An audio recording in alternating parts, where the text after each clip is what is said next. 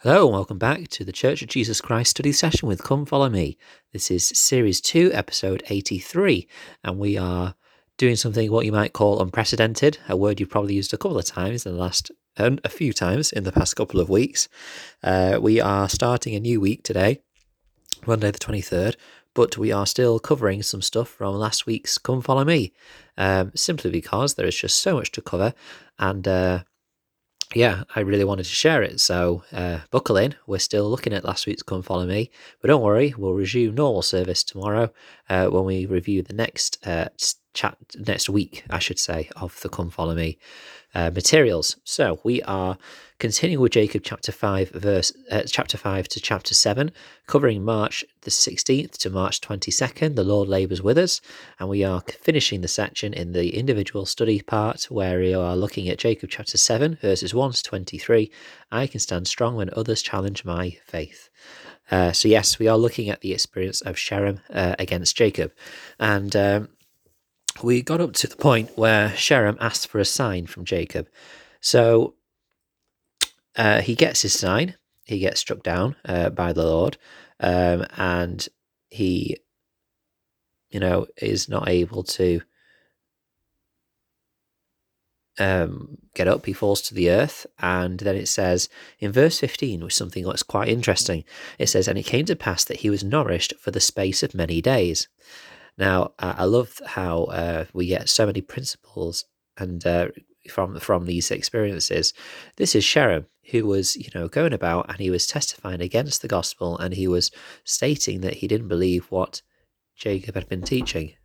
We could consider who is nourishing this Sherem, because of course we know that he's fell to the earth.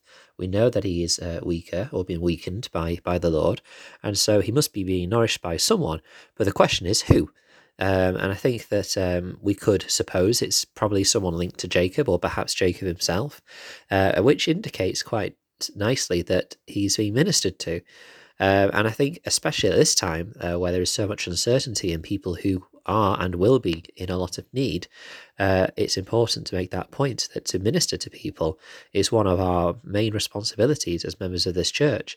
We are all called to mourn with those that mourn and comfort those that stand in need of comfort, and to lift up the weak arms that hang down. And in this case, even if that person is, one of the people that is trying to shake your faith and has said so many things about about your faith, it is still important to do so. And it's also important to consider how he was nourished. It obviously, there is obvious thoughts that go straight to the fact that he was physically nourished, but of course he could have been spiritually nourished, to the point that on the next verse, verse 16, it's referred to that he wants to speak to the people. And in verse 17 it says, "And it came to pass that on the morrow the multitude were gathered together, and he spake plainly unto them, and denied the things which he had taught them, and confessed the Christ, and the power of the Holy Ghost, and the ministering of angels." It's interesting that when he speaks to them about about Christ, about the truthfulness of the Saviour, he speaks plainly. Richard Dilworth Rust, in his commentary of the Book of Mormon, said this, quote, "When Sherem is struck down, he abandoned his sophisticated subtlety and assumes, at his death, the position Jacob had taken. He spake plainly unto the multitude, the humble preacher, not using much flattery and power of language. He confessed the Christ, prophecy, and he acknowledged the means of acquiring spiritual knowledge, the power of the Holy Ghost, revelation. Both as summarized and then as quoted, Sherem's speech is now plain, not clever, made up of simple sentences and direct declarations. His death seals his confession." Close quote. As is pointed out, at his death, Sherem is confessing that he knows the things to be true, and he's not using fancy words or subtle deceptions to try and get the people to understand. He is speaking plainly, and he is pointing out that the way to receive revelation is through the Holy Ghost, and that this is how they can come to know the truth of it. And then, of course, he goes on to say that he fears that he's committed the unpardonable sin, and then he dies in verse 20.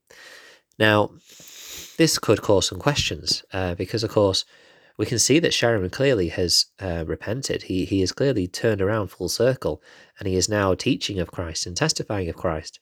And so in verse 20, why is it necessary that he dies?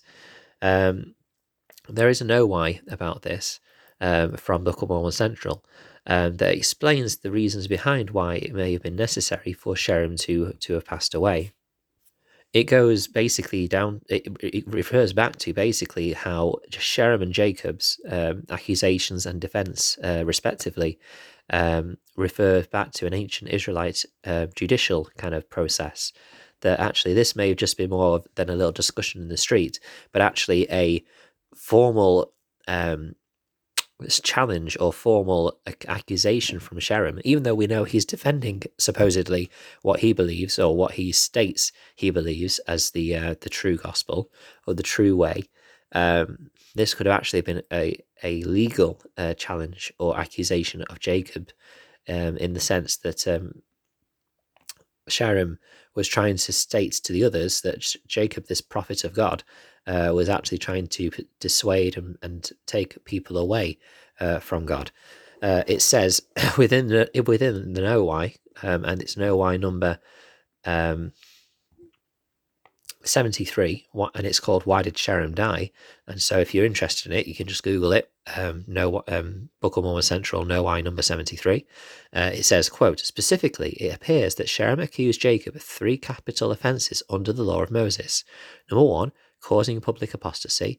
Number 2, blasphemy. And number 3, false prophecy." And these 3, close quotes, and these 3 kind of accusations were punishable by death. And so the seriousness of these accusations and this witness that Sherem is supposed to be giving would have led to Jacob's death. But as such, he's giving a false witness, something which he states later that he knew. And so that itself, under the Israelite laws, would have been punishable by death. And so we see an outcome here which perhaps wasn't a huge surprise for those involved, but for us might seem quite sudden and quite harsh, for we do not follow this law. And then what's interesting is the people's reaction. In verse 23, it says, "And it came to pass that peace and the love of God was restored again among the people, and they searched the scriptures and hearkened no more to the words of the wicked man." Now, it's interesting that it states specifically that they began to search the scriptures. Had they not been searching them before? Or why was searching the scriptures after the teaching of this wicked man so important? Well, we go to the words of Clyde J. Williams to get some insight into this. He says, quote, "One reason Sherem, the Antichrist, was able to deceive the Nephites was that they lacked spiritual knowledge. Today, individuals deceive others by their smooth words and scholarly language. This modern Sherem's call for such things as modifications in church doctrine and liberalized moral standards. Some are led into inactivity and even apostasy because they do not search and understand the scriptures as they are illuminated by the light of the Spirit." So it seems that whilst Sherem's deception and Sherem's subtlety in the way he was speaking was obviously a big factor as to why so many people were led away, it also seems that the people's spiritual state was another reason for this. I mean, we know that Jacob had to teach and testify about the pride that was starting to creep into the people, the things that they were doing, that they were committing against their morality, and of course, I agree with the olive tree is a huge spiritual teaching as well. And so, when we consider all these things, it suggests that the people were moving away at this time, and so this is perhaps why so many were influenced by the teachings of Sherem also.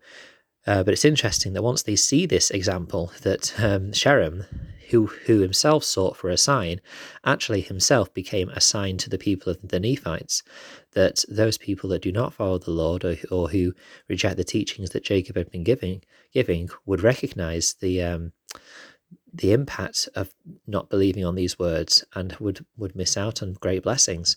And so Sherem himself, even though he asked for a sign, became a sign to the people that they needed to listen to Jacob and follow the gospel of Christ.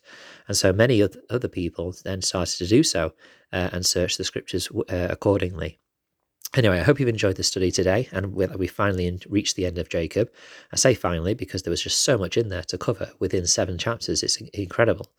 But we're looking forward now to tomorrow, and I'm looking forward to tomorrow where I can share some of the things from the next chapter with you. I hope that if you enjoyed this, that you'll obviously join the study with us at the Facebook group. Come follow me. Church of Jesus Christ study session with Come Follow Me. Just search that and you can find out many more things that we're studying and learning on there. I encourage you to join it so that you can get the daily updates on what is going on in there, because there's daily things going on daily. You can also email LDS study session at gmail.com. I had a lovely email a couple of days ago from an individual who shared just what this podcast has done for them, and it just really it nearly brought me to tears. And so I'm grateful that we have listeners who are enjoying it and appreciating what we're studying, and I'd just love to hear from you and anything that you've been studying, so that we can further this discussion about the gospel in these troubled times. Thank you all for listening, and until we meet again.